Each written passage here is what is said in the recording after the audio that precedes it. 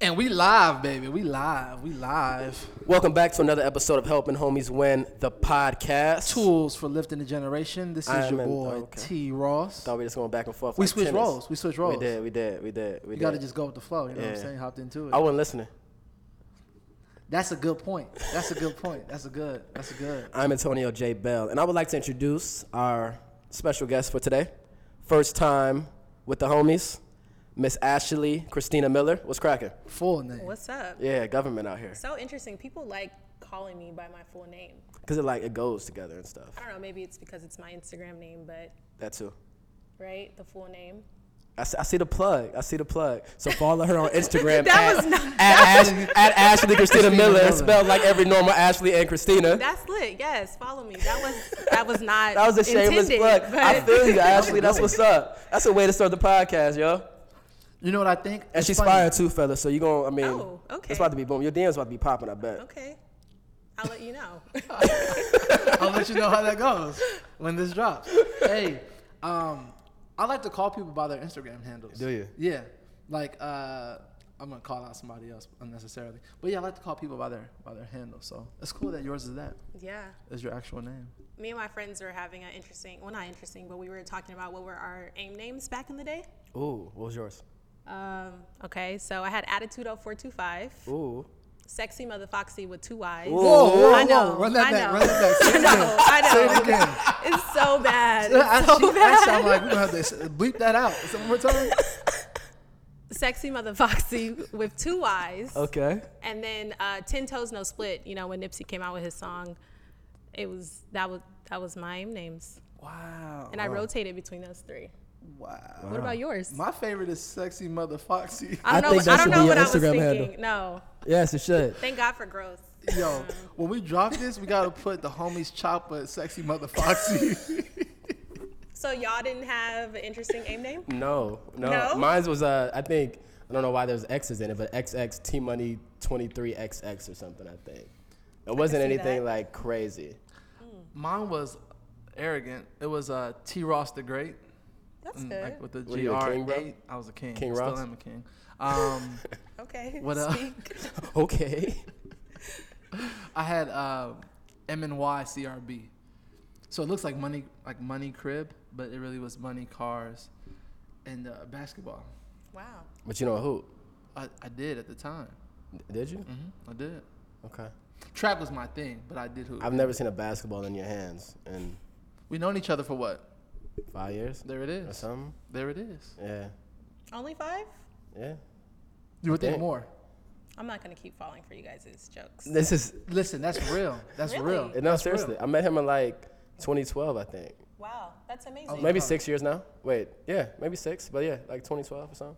That's amazing. No, before that, it was like 2011, I think. Whenever you threw late night detention 2 is when I met you. That was a function. Yeah. These are third parties. Because Tarek was ratchet. We all were, but we grow. Sexy Mother Foxy. So sexy Let's- mother Foxy. You can address me Ashley, you know, or you know my kids call me Emily. You could say. How many kids you got? I Not got real, one. Not real kids. It's cool if you got my kids, students. Ashley. I'm a teacher. These What, you don't dudes out teach here. real kids? They're not okay. They're my kids, but not my biological kids. Okay, there it is. There it is. There it Okay. is. There you But my academic kids in heart, yes. Okay. So I was about to say you're like your comeback game post baby is like it's crazy. Yeah. If you have babies, you feel me? I'll save that compliment for later, but You gonna put that just- one in your just back my, pocket? Yeah, just my students Dope. So you're a teacher. Where at? at Crenshaw High School, right Crenshaw? in the city. At the Shaw. Yeah, I've been there for 4 years. I started straight out of college, and Okay. it was important for me to teach in the community that I grew up in. And so Crenshaw was actually my first interview. Oh really? Yeah, and the rest was history. I've been there ever since. Dope. Do you enjoy it? I do. It's been a journey. Really? So what do you Yeah. teach? I teach high school, of course, but I'm a special education teacher. Oh, dope. Yeah, so advocating for students with disabilities inside Okay. the classroom, making sure they can access the content. It's a full inclusion model, so everyone is in one class. Students with Okay. disabilities, regular gen ed students, we're all in there together, learning, trying to be our best selves. Okay. And so I make sure my kids are able to access the content, make sure they're able to pass their classes, they have the accommodations that they need. Maybe they need to sit closer to the board, or maybe they need extended time or a graphic organizer to help them write an essay. That's what I do. So you're teaching in an integrated classroom where you have students that are quote unquote normal, I guess. Right, quote And unquote. then quote unquote. And then you have, students with special needs, and they're all learning. So how do you balance the curriculum? Like, you know what I mean? When you say balance, like how do you make it work? Yeah, in a sense, like how do you teach the same material to everybody in the classroom? It's the same material, but maybe it's just broken down in a different way. So maybe the goal or the standard is to write a 5-paragraph essay or, argumentative essay. And maybe some of my kids, instead of writing 5 paragraphs, they'll write 3. Or maybe some will write 5, but they'll have extended time. Okay. Or maybe they'll have a graphic organizer or something to help them along the way to reach it. Okay. Yeah. Okay. But outside of the classroom, I would say I'm a strategic change agent. I like to use that term. Just involving communities and parents and teachers and just trying to solve problems that we have within our school at the local level. And so I've organized parents last year. I've worked on multiple policy teams doing work all within education. Dope. Did I ask you if you loved it? Yeah, What'd you say? I say yes. Okay. But it's been a journey. Yeah. So you said that twice. So why has it been a journey? It's difficult work. You Yeah. have to be called to do it. You think so? Yeah, it's not easy. There's some days where you feel like you're not making a difference. And it's delayed gratification, right? Sometimes you're investing in humans, you're investing in people, so you may not see the fruits of that ever. Sometimes you will, sometimes you won't. I've had students that have came back where they've graduated and they're like, your class really made a difference. Oh, In right. that moment 4 years ago, it didn't feel like it, and then you come back 4 or 5 years later and it's like, oh, I see the fruits of my labor. Yeah. So you have to have patience. Yeah. Yeah, patience. That's what's up. So I mean, is it challenging like, for your demographic? Being a woman, a black woman, maybe being an attractive woman, do those present any challenges, even like getting maybe some students to take you seriously or respect you or anything like that, teaching in LA? Yeah, I think when I first started, funny story, my first year teaching, my co-teacher, he gave me advice. He was like, okay, when you walk into the classroom, wear all black until December, put rocks in your shoes and don't smile. Yeah, crazy, right? That was his advice. Yeah. Kind of in a way of, he's old school too. So I work with a lot of teachers that are older than me. Right. And so that was their idea of, this is how you gain respect by being this authoritarian figure in the classroom. And I tried that. And it was okay, but it got a lot easier when I decided just to be myself. Okay. I would say above all, age is something that is a barrier, I would say. From my colleagues, or not even really from the students. If you care about the students and you show up every day, they respect you. If they know that you care, But I would definitely say age. Definitely say age plays a part. Age plays a part, yes. You good, T. Ross? I'm solid. Okay. You just gazed off thinking, at I'm the thinking. thought. Yeah. Age plays a part. That's dope though. So, did you go to school in the inner city like that? I lived in the inner city, but I didn't go to school in the inner city. Okay. Where'd you go? So I went to Bishop Montgomery. I went to Catholic school. Yeah. Okay. Super strict, very strict. But I think that was one of the determining factors or motivating factors for me, just because when I walked into my first year of teaching, I was like, wow, this is very different from my experience. Very different from what it is that I knew school to be. It was very humbling, but then it also gave me a sense of urgency, like there's a lot of work to be done. I went to Crenshaw Christian Center. Do you guys know where that's at? On 79th in Vermont. So I went there K through 8th. Me as a student, I was a great student, but I got in trouble a lot. What kind of trouble? Like suspended.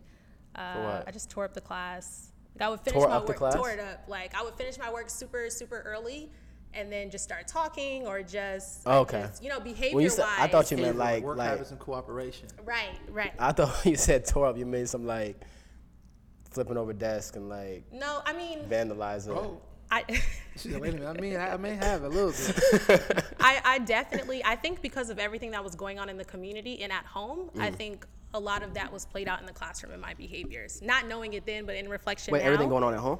Yeah. Like with family and stuff? Just like with family and with just, violence or whatever it may be in the community, just things that were impacting me that I didn't really know how to process came out in my behavior, although I was really, really smart. Okay. And so I think that's why I'm also really passionate about working with the kids at Crenshaw, because those kids are me, Gotcha. What point did you feel like you came into like understanding that or seeing the connection between your behavior and the influence of like the environments you're in? Just recently. Like I would say this is a new revelation. I think that I was always drawn to doing work around school culture and climate. Like, making it a place where school is safe. Because school was a safe place for me. Growing up, like once I got to school, it was like, ooh, okay, I'm good. Like that was a safe place for me. And then I just took some time to think about, okay, what are all the things that I'm doing and what's the connection between them? Okay, you're working on school culture and climate. You're working on how poverty impacts kids. You're working on trauma and how that impacts kids. Okay, you've been working on things that are related to this for a very long time. And just starting to think about my own journey and what that meant. And then I think too, thinking about your why in whatever it is that you do, why is it that I'm so passionate about this? Why is it that I will do this without getting paid or I'm super tired? And so I guess it just took me back to a story when I was in school. I just remember having to write a lot of standards. Did y'all write standards? Oh, I had to write standards at home. Nah, we didn't do that in the hood. Not you? At home? I had to do that at home. Wow, my grandfather, that's very interesting. Your grandpa made you write standards? Mm-hmm. Not just like the sentence standards where you can just write I. Yeah, it was yeah. I will not do this because I know this is disrespectful and I will change my ways. Bullet point. That's called an essay, bro. Might as well be an essay. I Yeah. had to do them over and over again. Really? So I stayed writing standards, but then I got clever, and I would write them with 3 pens at a time. Oh, wow. And my teachers would get mad, like, you can't write that with 3 pens at a time. And I'm like, why? How come I can't? How come I can't? just Like, you did. tape them together or something? Huh? You have to tape them together or No, something? you can actually hold it with your hands. I wonder if I could still do it, but you can. It's a way that you hold it, and it's like, I will not talk. So they would even get more mad. You can't. Why can't I? And I would be done super fast, and they would just give me more. But long story short, it's not standards now because you could lose your job. That's corporal punishment today. Wait, Whoa. what? You can't make That's kids. what? You, What? corporal punishment? I don't know if I'm saying it right, but corporal punishment. Yeah. By having students. So look, this is how I feel. This is super sidebar. But being that they're looking at things that they made us do back then that they realize now is wrong. Right. What type of impact did that have on us, and can we sue? Can we sue? Can we get the bag? Like, come on, like, that's crazy. That's corporal punishment. Yeah, I think that's a good question. I think that the impact is that I don't know, as a student, it would have been great if a teacher would have asked, like, what happened versus just what's wrong with that student. Yeah. Then the student would have had an opportunity to kind of regulate their emotions and say, okay, I'm upset because this happened before I got here.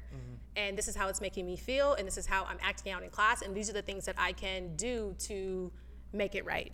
Versus just like, I will not talk. Obviously it didn't work because I stayed having to do that. And sad story, I was supposed to be valedictorian in 8th grade, and they took it away from me. Because of my behavior. Yeah, because my character didn't exemplify what a leader was supposed to be. It's all good. I bounced back, right? We're still solid. But I would say that, just teaching kids. So do you think the culture around discipline in general, discipline from your parents, discipline in the educational structure, that institution, do you think that there's not enough maybe research and data behind what is effective disciplinary action? I think that there's research and data around it. I think it's just hard for people to buy in. Because when it comes to discipline, you talk about morals and values. Well, this is how my mom did it or my grandmother did it, Right.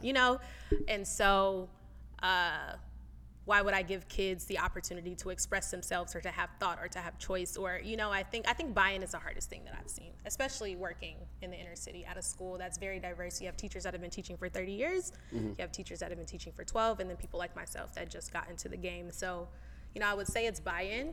And then people People that are willing to put their own biases to the side and do what's right. Okay. And what is that? Like, I think this is right because this is how I was raised, or this is how my teacher disciplined me and I came out fine. So it must be the right way, although we haven't learned anything new, or, although we see the same But that's what I mean. behaviors. Like with that, it's like it doesn't seem like, like I think about kids. I got a daughter. She's about to be 4, but I've taken a lot of psychology classes, and when I went to a JC and in high school, so I got to learn a lot about conditioning and things of that nature. But it doesn't seem to be a stress as much for most professions. Like you look at police, and we talk about training when it comes to these police involved shootings and things of that nature. I don't know that the data that they have behind, for example, solitary confinement. There's a lot of talk about why that's just inhumane. And there's they've deemed that little monkeys can't be confined to just by themselves. For their testing or whatever the case is, they got to be in groups around people. Around other monkeys, right? So it's crazy that we put that much effort into animals, and more so than people, right? In prison, but it's kind of like the point I guess I'm trying to make is with the high school structure, is there enough training behind discipline to say that detention is something that's effective and it works, or suspension, or standards, which is not corporal punishment, but I think schools are moving in that direction. For example, last year I led a book study at my school, Teaching with Poverty in Mind, and we read a book by Eric Jensen that just talked about the impact of poverty and what that looks like in students. So your students that, like for me, example, that were your troublemakers or the people that are talking out or, messing up your class, in reality, like what's really going on beneath the surface. And so I think that's one isolated example where we've actually started doing that work in training teachers as far as what does the data say as far as how trauma impacts kids. Okay. But there definitely needs to be more. I think that's what made my journey very difficult my first few years, is because you're absorbing all of this, right? From students may walk into class. For example, I had a student on the way to school was robbed, right? Came into class, not my class, I'm telling a story of another teacher, but came into class and he was upset, had to stand outside, wait for the door to be opened. By the time he got inside, he's heated, he's mad, he's hot, and so he ended up getting kicked out of class and he ended up getting a referral. But then at our school, we have something called restorative conferences. So Milton, Mr. Milton, he's our RJ coordinator. And so he sat down with the student and basically was able to talk to him about what it is that happened, help the student identify that wasn't the right way to kind of react in that situation. And then he apologized to the teacher, but then the teacher also was able to feel some sort of empathy as well too. Gotcha. As far as the situation. Do you feel like there's any, just in speaking about just restorative like strategies, as opposed to like the way things have been going just across the board when it comes to discipline, do you feel like there's any resistance from like teachers who may have been there 10 plus years or have been around for generations? Yeah, I think there's definitely resistance. It's the resistance of just pull yourself up by your bootstraps, and it doesn't matter how you feel, just keep going. That's just what it means to be Black in America or a person of color in America, that you have to keep going despite the emotional turmoil that you may be experiencing or having. And so I think that's definitely the pushback. And then too, some teachers feel like they don't want to be a therapist. Like, I didn't sign up for this. Like, I signed up to teach English. I signed up, I didn't sign up. I didn't go to school for this. And so. But I think that sort of thinking it's very linear, and it's not realistic. For example, I worked in EMS I still do, but I started doing that one in 2010, and there's not a lot of emphasis behind mental health. There's not. In EMS, and it's very interesting because we'll take the same, drunk guy to the hospital, sometimes, and or someone that's suicidal, we'll put them on a 24-hour watch, or not 24, I think it's 72-hour hold, but that same guy, if he commits a crime, let's say he stole something from the store and he's homeless or something like that, he can be sent to prison without any sort of, rehabilitation for his mental facilities. So even though as an EMS provider, I didn't sign up for, being a therapist, you know, I still feel like there needs to be a better infrastructure in especially our communities to help reconcile those issues. Yeah. And then you think about the individuals in the classroom that are dealing with that, your teachers, you know, that are absorbing all of that trauma. I think another big thing is compassion fatigue. Have you guys heard of that? I think it's something that educators and teachers and people that just do public service, I don't even know if you've experienced it, where you're absorbing the trauma of so much that you see every day, added on top of your own life stressors and the things that you're going through, to where it begins to even compromise your own physical and mental and emotional Well, isn't health. that like is that a form of PTSD or? I'm not sure.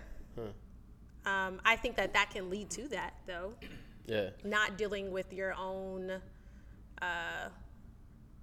maybe own like trauma that has happened in your own life, right? And then on top of that, you are dealing with the trauma of others, whether it's kids or the people that you work with. Is that something that's more accepted now in the educational space? What do you mean accepted? Compassion. Accepted in the sense that it's like valid, like an event. I mean, I don't know what strategies or things are put in place, but let's say you speak about compassion trauma. Someone dealing with trauma can seek some type of help. As a professional, can you say, you know what, I'm dealing with a lot right now because of compassion trauma? Because I've heard about Like you talking about like a mental health day? like a mental health day, essentially. Like I think about was it 3 or 4 years ago? I forgot, it was a conference I went to, and they were just exploring vicarious trauma, where it's it's exactly what it is you're saying. So to hear it be referred to even as compassion trauma is news to me, but to me it sounds like it's the same thing. Yeah. But in being that it's termed differently, I want to know, is that something that has been further implemented in like that educational space? What is like the social climate amongst professionals when you talk about compassion trauma? Yeah. So with compassion trauma or compassion fatigue, well, I know kind of, let's say, like the culture, let's say sick days, right? So as a teacher within LAUSD, you have 9 sick days that you can take off within the whole year. And I know when I first started teaching, it's like you don't take off of work when you're sick. You come to work when you're sick, and you take off if you need a mental health day or if you need to just do something that's for yourself. So I think that can just shed a light on what the culture is around it. For example, me, like at the end of this year, I was so tired, partly because I was doing a lot. On top of my job, there's other things that I do. Like I started the platform Homeroom, and I work on different policy teams, and I was just doing a lot to the point where I literally crashed and like could not go to work. And so that's not my story. That's a lot of teacher stories. And so I don't think there's a space for it, to be honest. I don't think the space comes when it's already too late, when you're already burnt out. I was just about to ask. When you're already burnt out, and then your coworkers, oh, I saw you getting burnt out, or I saw you, there is no space. And then I think too, there's a lot of shame around it too, because you want to work hard and you want to give your best and you want to give your all, but you can't pour out of an empty cup. You know? So But I think that's the American culture in any workspace. It's not until there's a police shooting that they're like, all right, cool, well, let's have them talk to these, such and such people. When these cops deal with these high stress situations every day, EMS providers, firefighters deal with those same high stress environments. Educators deal with some of those same high stress, environments. And I don't know that there's enough recourse involved strategically, throughout the course of, your work week or your school year or whatever the case is, for you to seek that type of, help. Because it's almost as if, like, at America, we're not looked at as people. Yeah. With emotions and stresses and things like that. What do you mean by that? It just feels like, like the whole pull yourself up by your bootstraps and just work. It's like that takes away from the idea that it's almost like we ignore the emotional implications of a lot of these work environments. Right. I mean, as an EMS provider, like, in our training, it's literally probably a couple sentences about like, oh man, yeah, you're gonna get burnt out. When you get burnt out, do X, Y. It's just a chapter in the book, pretty much. Right. When you get burnt out, do X, Y, and Z, and then keep on helping, keep on keeping on. But what are we gonna do to make sure that these folks can maintain, be effective at their job and effective in their lives? Like, how do you integrate it into the daily just the daily life or the day-to-day. I've actually been trying to answer that question this summer. Really? So at the beginning of May, I decided to not take on any projects, and to rest, and to literally not do anything other than finish out the responsibilities that I had to answer those very questions. I think that's so key, to be able to take time and to be willing to take the time. And it's hard. Like, I think really the only reason why I was pushed to do that is because I literally was burnt out. I've been burnt out before, but this was on another level. And mentors around me were telling me that successful people take time to rest, reflect, and renew. Take time. Like, you have 2 months off from work, like, put homeroom down, put this down, put that down. First off, why are you even doing all of that? Like, chill. Have you read the Power of Habit? Is it by Eckhart? No, No, I haven't. that's The Power of Now. Okay. The Power of Habit is a dope book. I think it's by Charles Duhigg. But it talks about the habit loop, habit structures, blah blah blah. But I'm just using that to preface my question, which would be easier if you read the book, but you didn't. But I was wondering if there's like a cornerstone habit that you have, and what I mean by that is, for me, it's like meditation. You know, that's the one thing that I do consistently now, try to do every day, that keeps me grounded. You know, and is there anything, because you're talking about, you know, just kind of rest and, like, you know, when you have to kind of get yourself together. Is there anything that you have in your life that's representative of that for you? I think I'm figuring that out. Okay. But I think what it always has been is time with God and prayer and meditation. That's very, very, very important. That's what keeps me grounded. I think being around people that I love, just being in relationship with other people, gives me strength in life to be able to do what it is that I'm supposed to do. But what I'm finding out, honestly, like, my friends get so irritated, like, Ash, what have you been doing this summer? Like, drinking water? Like, you know, like, simple stuff. Like, what? Drinking water, you know, like, going to bed, you know, not at crazy times. Like, the simple things that I think that we take for granted when our lives are so busy. You know, when we're pulled in so many directions, or if you feel like you have a huge impact on your life, you know, oftentimes we often sacrifice ourselves, but that's no good for no one, you know? So I would say this summer I've realized just very simple things. Like, I'm very good at taking care of my emotional health, my spiritual health, but my physical health is something that I really have to improve on. Like, just making sure, like, I'm drinking water, like, very simple things, you know, because I'll look up in a work day and it's 12, 1 o'clock and I haven't eaten anything because I'm so like, you know, and then you have to take a step back and say, okay, when you're not doing anything, how do you feel? Like, do you feel a sense of anxiety? Are you at peace when you're not doing anything? And then you have to ask yourself, okay, if there is anxiety, why? Because you have to find peace in who you are, not what you do. If you're calm and you're okay, then you're striving out of a good place. I mean, is that tough, like, in an environment where, like, people don't, like, nobody's really pressed about how much water they're drinking. You know what I mean? Like, that's not really a priority, you know, or norm. It's almost as if, like, you know, we've been conditioned to believe that, to kind of lose sight about the purpose and why we do certain things. Even things as simple as you know, drinking, right? We drink a lot of sodas and coffees and whatever the case is, when the only liquid we actually really need to be intaking is water, like, for real. Right. You know, or food-wise, you know, we eat more so for pleasure, and that's the center about, you know, what we're gonna decide to eat as opposed to, you know, fuel. So is that tough in an environment where, like, you know, the people around you may not have those same values? I think it's tough, especially if you're the one that's always the one that's going, and then you decide to not go. And then people around you are like, but wait, you know, I think it can get very uncomfortable, especially if people look to you to be like the strong one, or look to you to be the one that's leading everyone into, you know, where it is that we're supposed to go, whether it's family, friends, people that look up to you. But I think there's also power in that. That was also a revelation that I had these past 2 months, is that if we, like, people like us, right, if we take a stance and say rest and renewal is a part of the journey of success, or just celebrating successes. Like, how many times have you done something really well and you just move on to the next thing? You know, and you don't, I know I don't celebrate successes, like, sit in it. Then people around you and connected will also do that. So I'm going to try to do that. honestly, moving forward. I don't do it now. I'm not preaching to the choir. I'm like saying something that I actually need to do. Yeah. So yeah, I think it could become very uncomfortable. Like for my parents, for example, they're like, "You're not doing anything? Like, are you okay? Like, don't give up. Don't be disappointed. Like, I'm fine. Like, I'm good." You know? So it's interesting.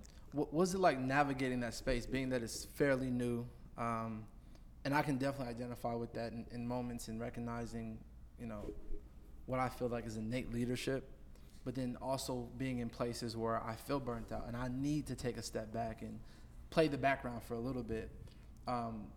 It's not like those ideas and that drive to stay active goes away. What has that experience been for you lately as you're developing through it? Like what have you done when you find yourself wanting to like engage on that level that you're used to operating on in this time of rest? I've been really working on my faith and just trying to grow my faith. I think what I've been learning is that when we move out of anxiety, it's simply because we don't believe that God is going to deliver us, regardless of what it is that we do. Oh, break that down, please. And Break that down. That's a word. I think that, like, for example, I was just talking with my friend today, and I've always been a hard worker where I can get things done by the work of my own two hands. Like, if I have this goal, I do this, it happens. If I do this, I do this, it happens. But now I'm at a point in my life where there are a lot of things that I'm working towards and doing, and I'm hitting brick walls, or I'm hitting closed doors or closed opportunities. And so I was at church on Sunday, and he was explaining that there's going to become a point in your life where he's going to humble you so that whatever it is that you're asking or looking for, it's going to come from him. It's not going to come from the work of your own two hands. That's good. And so literally it's like, he's like, okay, if you want to go out and run the chicken race again, you can. But until you learn that it's going to be me and not you, you're going to continue this like rat race. And so it's hard. It's not easy though. So church and like in your faith is that's a real big deal. Yeah. I grew up in church, but I honestly I've only had a relationship probably for 2 years, like with God. Got you. See, 'cause that's like been my issue. So I didn't grow up in church, but there was a cool 4 years-ish where I was like there multiple, services a day. And at church all the time, my relationship was very much grounded through my church and that institution, however they perceived God, was my relationship. As opposed to me drawing my own conclusions, doing my own research, having my own relationship with God. So I asked that to ask, how do you balance that? What you believe God to be, or who you believe God to be for Ashley versus what your institution or your church or, your place of worship. Yeah. Well, the church that I grew up at Grand AME Church in Watts on the corner of 102nd and Central Avenue. And it was my foundation. They raised me practically. A village raised a child. Like, that was, my parents needed help, and so the church is who really raised me. But there came a point, so when I went to college, I didn't really go to church because I was working. I was a part of a student worker program. I was up at 5 a.m. every day picking up trash on campus, doing all this crazy stuff to pay for tuition. And so I didn't go to church. And then I went back to my childhood church, and I realized that it just wasn't it wasn't going to spiritually feed me as far as what it is that I needed. There's religion, and then there's your relationship with God. And so I just sought out the spiritual leadership that I needed that kind of aligned with where my journey was going. And are there ever moments where you kind of are conflicted in that relationship? Now, no. No? No. Why not? I guess, I don't know. I mean, with your spiritual leadership and... No. No. I think because I've had such profound moments in the past 2 years with just like God speaking to me for the first time in different things where it's like, I know I'm in the right place. There's no denying that. There's no denying. It's like I've had personal experiences where like God has literally came in and was like, no, go this way. Or like literally like crazy turn my life upside down. So it's like. Now, that's good. And I'm glad you put it that way. Do you feel as though the faith that you exhibit today is a faith you thought was possible when you were younger growing up in the church? That's interesting. I think today I actually had, I'm sorry, I'm resting, right? So I'm getting all these like. And again, I haven't said this, but I appreciate you coming out of your hibernation for the homies. Yeah, worth it. Well, actually, it was May and June. Today's July 1st, so. Okay. Facts. But still, I did. I haven't honestly done anything but drink water these past 2 months. What you been doing? Drinking water. My friends be like, "What?" That's what you doing? Drinking water. Sitting by the pool, reading a book. Question. What was the question? Oh, faith. I was having a conversation with my friend today. So I think the last lesson that I've learned is surrender, and this is new. I saw your post about that today. Yeah, because how it feels to give up what you thought life is supposed to be, or what you're supposed to do, or where you're supposed to go. It's like frustrating. Yeah. So can we talk about that? So yeah. What was that dilemma? What did you believe life was supposed to be? Well, for example, so when I graduated college, it's always been my goal to own real estate. Okay. Right. And so I've been looking. I've saved diligently. Like I had a plan, right? Yeah. Okay, I'm going to save for these 2 years. I'm going to be in a position to buy something. Boom. When it happens, great. So I've been looking probably over a year with my dad, and been in a lot of deals. A lot of deals fell out. This last one was like, you ever been in something where it's like, it's everything that you wanted, maybe except one thing, or it's everything that you wanted and they just fell apart? Yeah. Have you ever been there before? Yeah, story of my life. Right. And so that's very hard to deal with. And so I was talking with my friend, and she was like, okay, well, you've never went for something. Well, it didn't happen. So the last deal didn't happen. I had to pull out just because it wasn't for me. Pulling out's always a good thing. Yeah, it is. And so I asked her, well, she asked me, she said, you've never been in a situation where you worked so hard for something and it didn't work out. And I said, no. Like, and that's not to be arrogant. Like, seriously, like, even when I was younger, I never had a big plan for my life. Like, I never, I'm going to go to this school and I'm going to do this and I'm going to do that. Like, I always let my values lead me and kind of just do whatever, felt right. So when it was time for me to go to LMU, I remember applying 12 a.m. like on the deadline, and that was it. And then I needed to find a way to pay for school, and I found the student worker program. I realized then that I had more faith when I was little than now. Right. Because then I was actually operating in faith. I didn't have a plan. God was actually leading me. Yeah. It was not until I graduated from college and then I went out into the real world and the pressures of you need to do X, Y, and Z. You need to have this goal. You need to make this much money, where I started devising my own plan. Mm-hmm.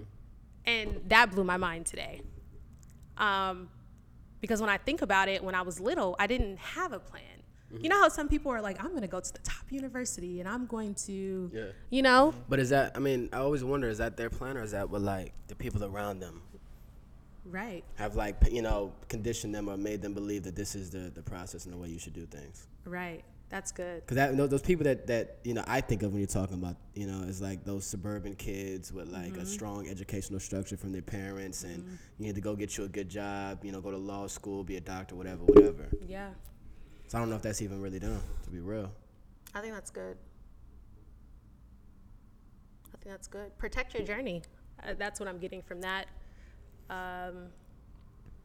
There's a lot of influences and different things pulling you different ways, but you have to stay true to yourself and your journey. Yeah. I think it can happen at any stage of life. It can happen when you're younger with your parents, or it can happen when you're older. Maybe you go into a business situation or someone asks you to be a part of something that really doesn't align with what God's will is for your life, but maybe. So do you think it was not God's will for you to have a home? Was that just a now thing, or? I think it's just a now thing. Okay. I think the goal is multiple streams of income, right? And so I think that's one way. I think it's not now, or maybe it's something different that I just haven't imagined or seen. That's hard to swallow, though, because it's hard to surrender that, and accept that. Yeah, I have this thought. I think I told Tarek about this like a couple weeks ago. So I look at my daughter, and when I think about what I want for my daughter, long term is really just for her to be happy. You know what I mean? I want her to hopefully to marry somebody she loves, and if she wants a family, I want her to have that. If she wants a home, I want her to have that. If she wants to travel, I want her to do that. But I want her just to find her way and be happy for real. I want her all her basic needs to be taken care of and for her to be happy. And when I draw that parallel to what it is God may want for me, I kind of feel like it's kind of the same. I want him to be fed and, you know, sheltered and taken care of, and I want him to have income and be able to take care of his needs. Now, if he wants anything more than that, that's on him. You know what I'm saying? If he wants to be a millionaire or a billionaire, or if he wants to be this big actor, whatever the case is, you know, that's something that he has to, like, pursue. But whether he does it or not, maybe for the purpose that he has me here for, doesn't really make much of a difference. It's a great place to be in. Is my thought. Where your will and his will aligns. That's great. I hope that's what that means. I don't. That's what I got from it. That's tight. At least it does now, you know. It's good. That may not be. I think there's times in our lives where that's not the case, you know, where our will and what he wants is not the same. Yeah, I think those times are clear though. Yeah. We just choose to ignore them. I think. I know I do. Run that back. What is it? There's times where our will and his will does not align, and you said you feel like it's clear when that's the case. Like, I don't know. For me, I see the stop sign. Like, I don't miss it. Yeah. But I usually run it anyway. And just kind of chance it. I feel you. I think what I've learned is that it also depends on your level of awareness of yourself. True. You know, have you ever looked back to like, dang, I was doing that? Yeah. Well, you thought it was cool. Nah. Because in the moment. No? I see that because in the moment, what you're doing and operating, you don't think Like it what? is what it is until after the Like fact. what? Give me an example. Anything you've done that you not regret, but anything you've done in your past that you feel like I was right in that situation. Then years later, you look back. Well, give me an like, example. 'Cause when I think about that, I'm thinking about like, all right, when I was smoking at 16 years old or whatever the case was. But I knew I shouldn't have been doing that at the time. Yeah, but in that.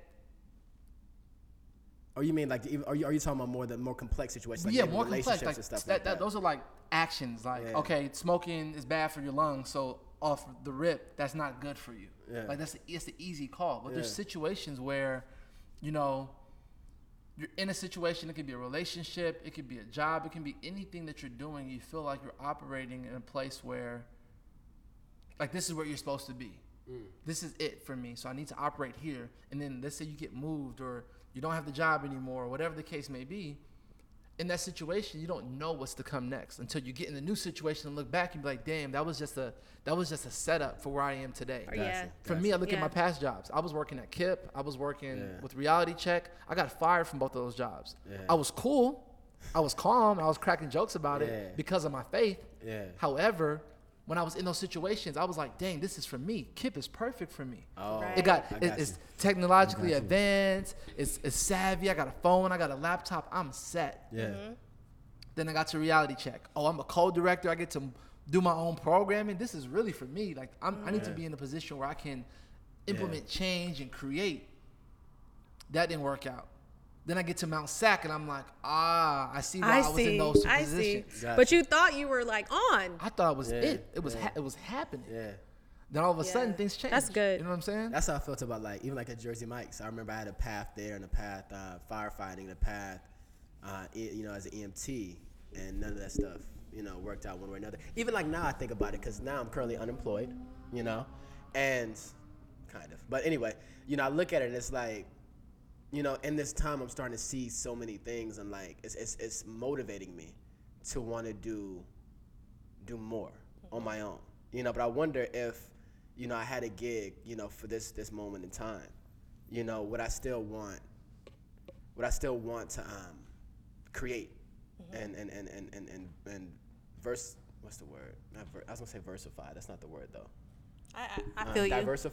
Whatever. If I wanted to spread my wings a little bit more and be more Right. creative. Right. I don't know if I would have come to that if I was still content in making the amount of money that I was making. But now that I'm not, I get to reevaluate for this time that I have in between this show and the next show I'm going to start.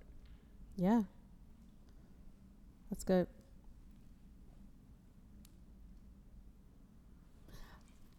There's another thing that I learned too. What's that? I learned that. Funny. What? Are we ready to cut it off? No, Oh. we're good. No, Oh. You So have I got thoughts? up and I came back and I wasn't sure. No, Oh, we're good. okay, No, okay. Go for it, please. Go for it, please. what I learned in resting is that you actually offend people when you're not present. When you're not present for them. When you're not present, just like present. Like, You talking about in the moment. Like physically there? no, not physically there, but just mentally there. Like, if you work yourself to the point of burnout and you're giving yourself, but you're not giving yourself 100% in all the areas that you've spread yourself, you offend people when you're not present. Or if you're does that make sense? Kind of. I had a different interpretation off of. What was your the initial interpretation of part. it? No. I want Break it to down. understand what you're saying. Yeah, explain that, please. You know, because black men in 2018, like, we're good listeners. You feel me? So Oh, we don't care about what okay, we think. plug. You feel me? Okay. We care about like what it is. What is it you're that you actually- mean? You know what I mean? Forget What how you we mean. thought Forget about what it. we think it is. Right. We don't know what we be talking about. Right. You know what I'm saying? So please. I think in the world that we live today, success and the goal is oftentimes more important than people and the relationships and those that you have around you. Facts. Sometimes. Or culture kind of pushes people to think that way. You know, we'll work, sometimes at the sacrifice of our family or our Yeah. relationships or, Yeah. and so last year, just from personal experience, I had a lot of responsibilities and things that I was doing. But when I actually had the time to slow down and to think about everything, I realized that maybe that coworker that I was working with, maybe I wasn't as attentive or I wasn't there the way that I should have been there to support her in her role, or if we were working together. Does that make sense? Are you saying not being there for people in the way that they want you to be there is Not the way that they want you to be there, but the way that you should be there. Okay. Like, for example, if you like putting too much on your plate, you're not going to be able to do your best in every single lane. Versus like if you're striving out of a place of, I know this is where I'm supposed to be and this is enough. Like if I do 2 things versus 3 things, if you spread yourself too thin, you're just not going to be able to be there in a way that you should be for the people that are there working with you. I can feel that. And it can go for family as well too, where you may be so focused on your goals and the things that you're doing that you may not have the time. Or maybe, for example, let's say if you're at a family dinner or you're doing something, but you're so consumed about what it is that you have to accomplish, or there's the anxiety or the stress of getting something done where you're not present, you're not engaged in that conversation, you're not present. You're physically there, but you're not present because you're thinking about all of these different things, if that makes sense. I got you. Okay. I got you. So do you feel like that sacrifice and being focused on the work and the grind is worth it? No, but I think it depends on what your definition of success is.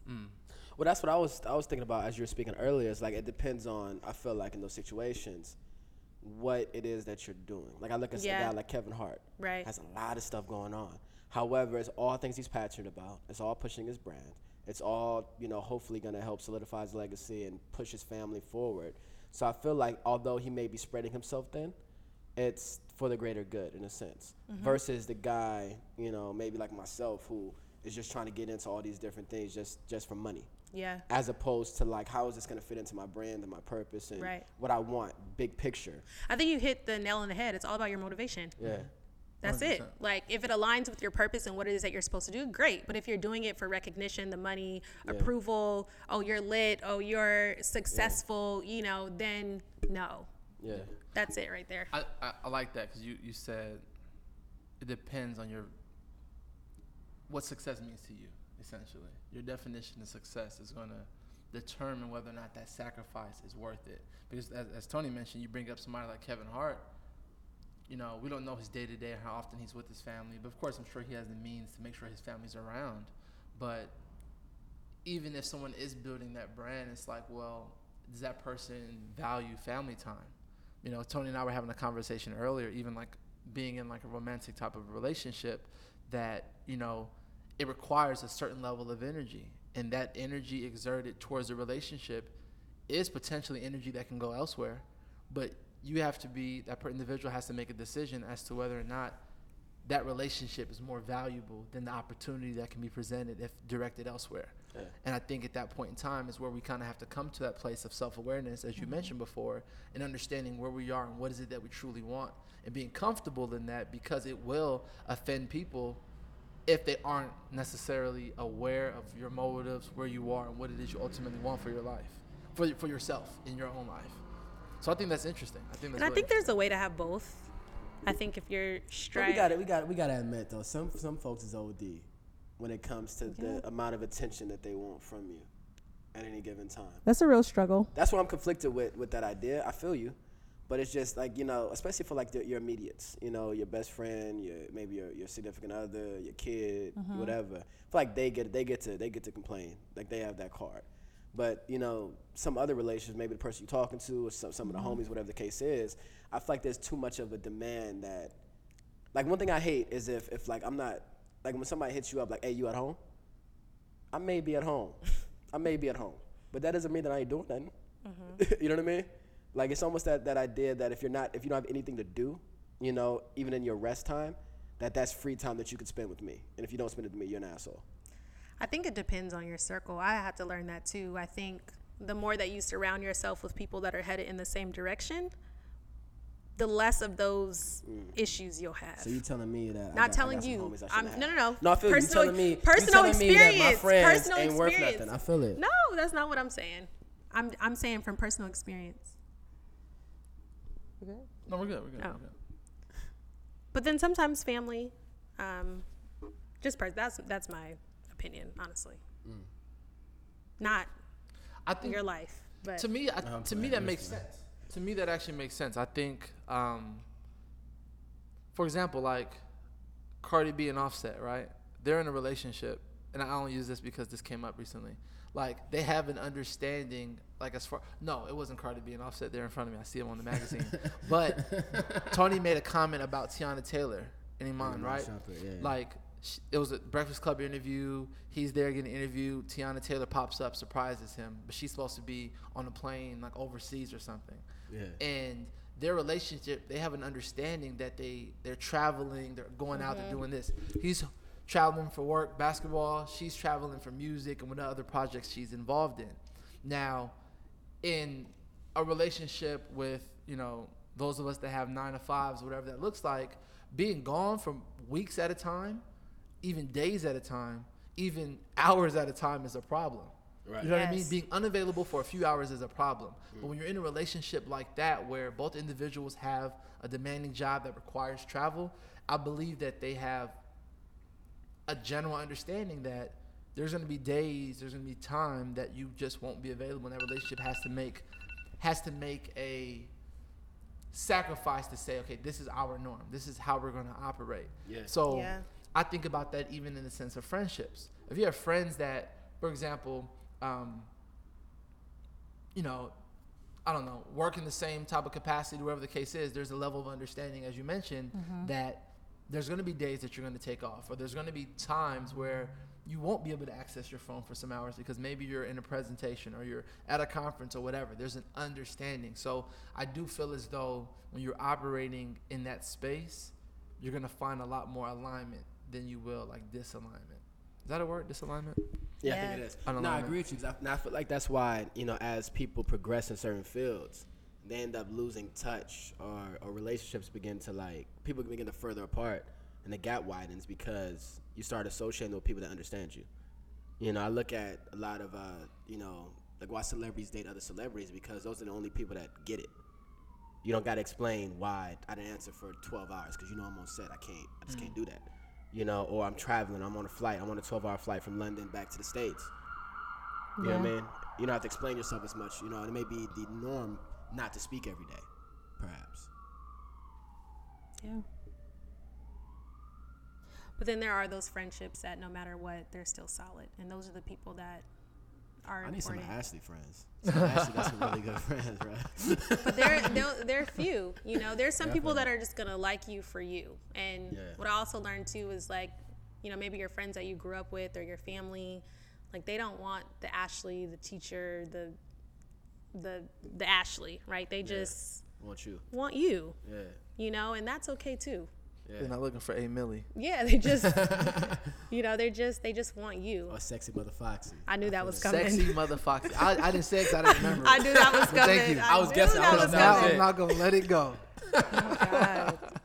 Yo, Ash, I wanted to tell you one more thing while you was here. I'm getting a little nervous. Cause I didn't really prepare how I was gonna say it before I like started talking. You know, sometimes you open your mouth to say something, but what I wanted to say was, we appreciate you for coming through Thank and rocking you. with us. This was a lot of fun. Yeah, I appreciate that. No, for real. It was. It Okay. was. And I'm honored, honestly. I'm your guys' first guest. That's Amen. lit. That's true. lit. It is lit. It's You super are. lit. That's good. Sexy mother Foxy in the building. Yeah. Hopefully y'all got some nuggets and stuff, you know, that's applicable I love that. Hopefully you got some to your nuggets and life. stuff. Hopefully this ain't the last time. Yeah. There's a lot we could talk about. I know. I actually got a lot to offer, man. For real. For real. This And is I'm how- pushing myself to share more. I usually don't share. But you know, when God works in your life, it's like, he's not going to keep doing it if you're just going to sit on it. Facts. So Ooh, say that again. he's not going to keep working in your life if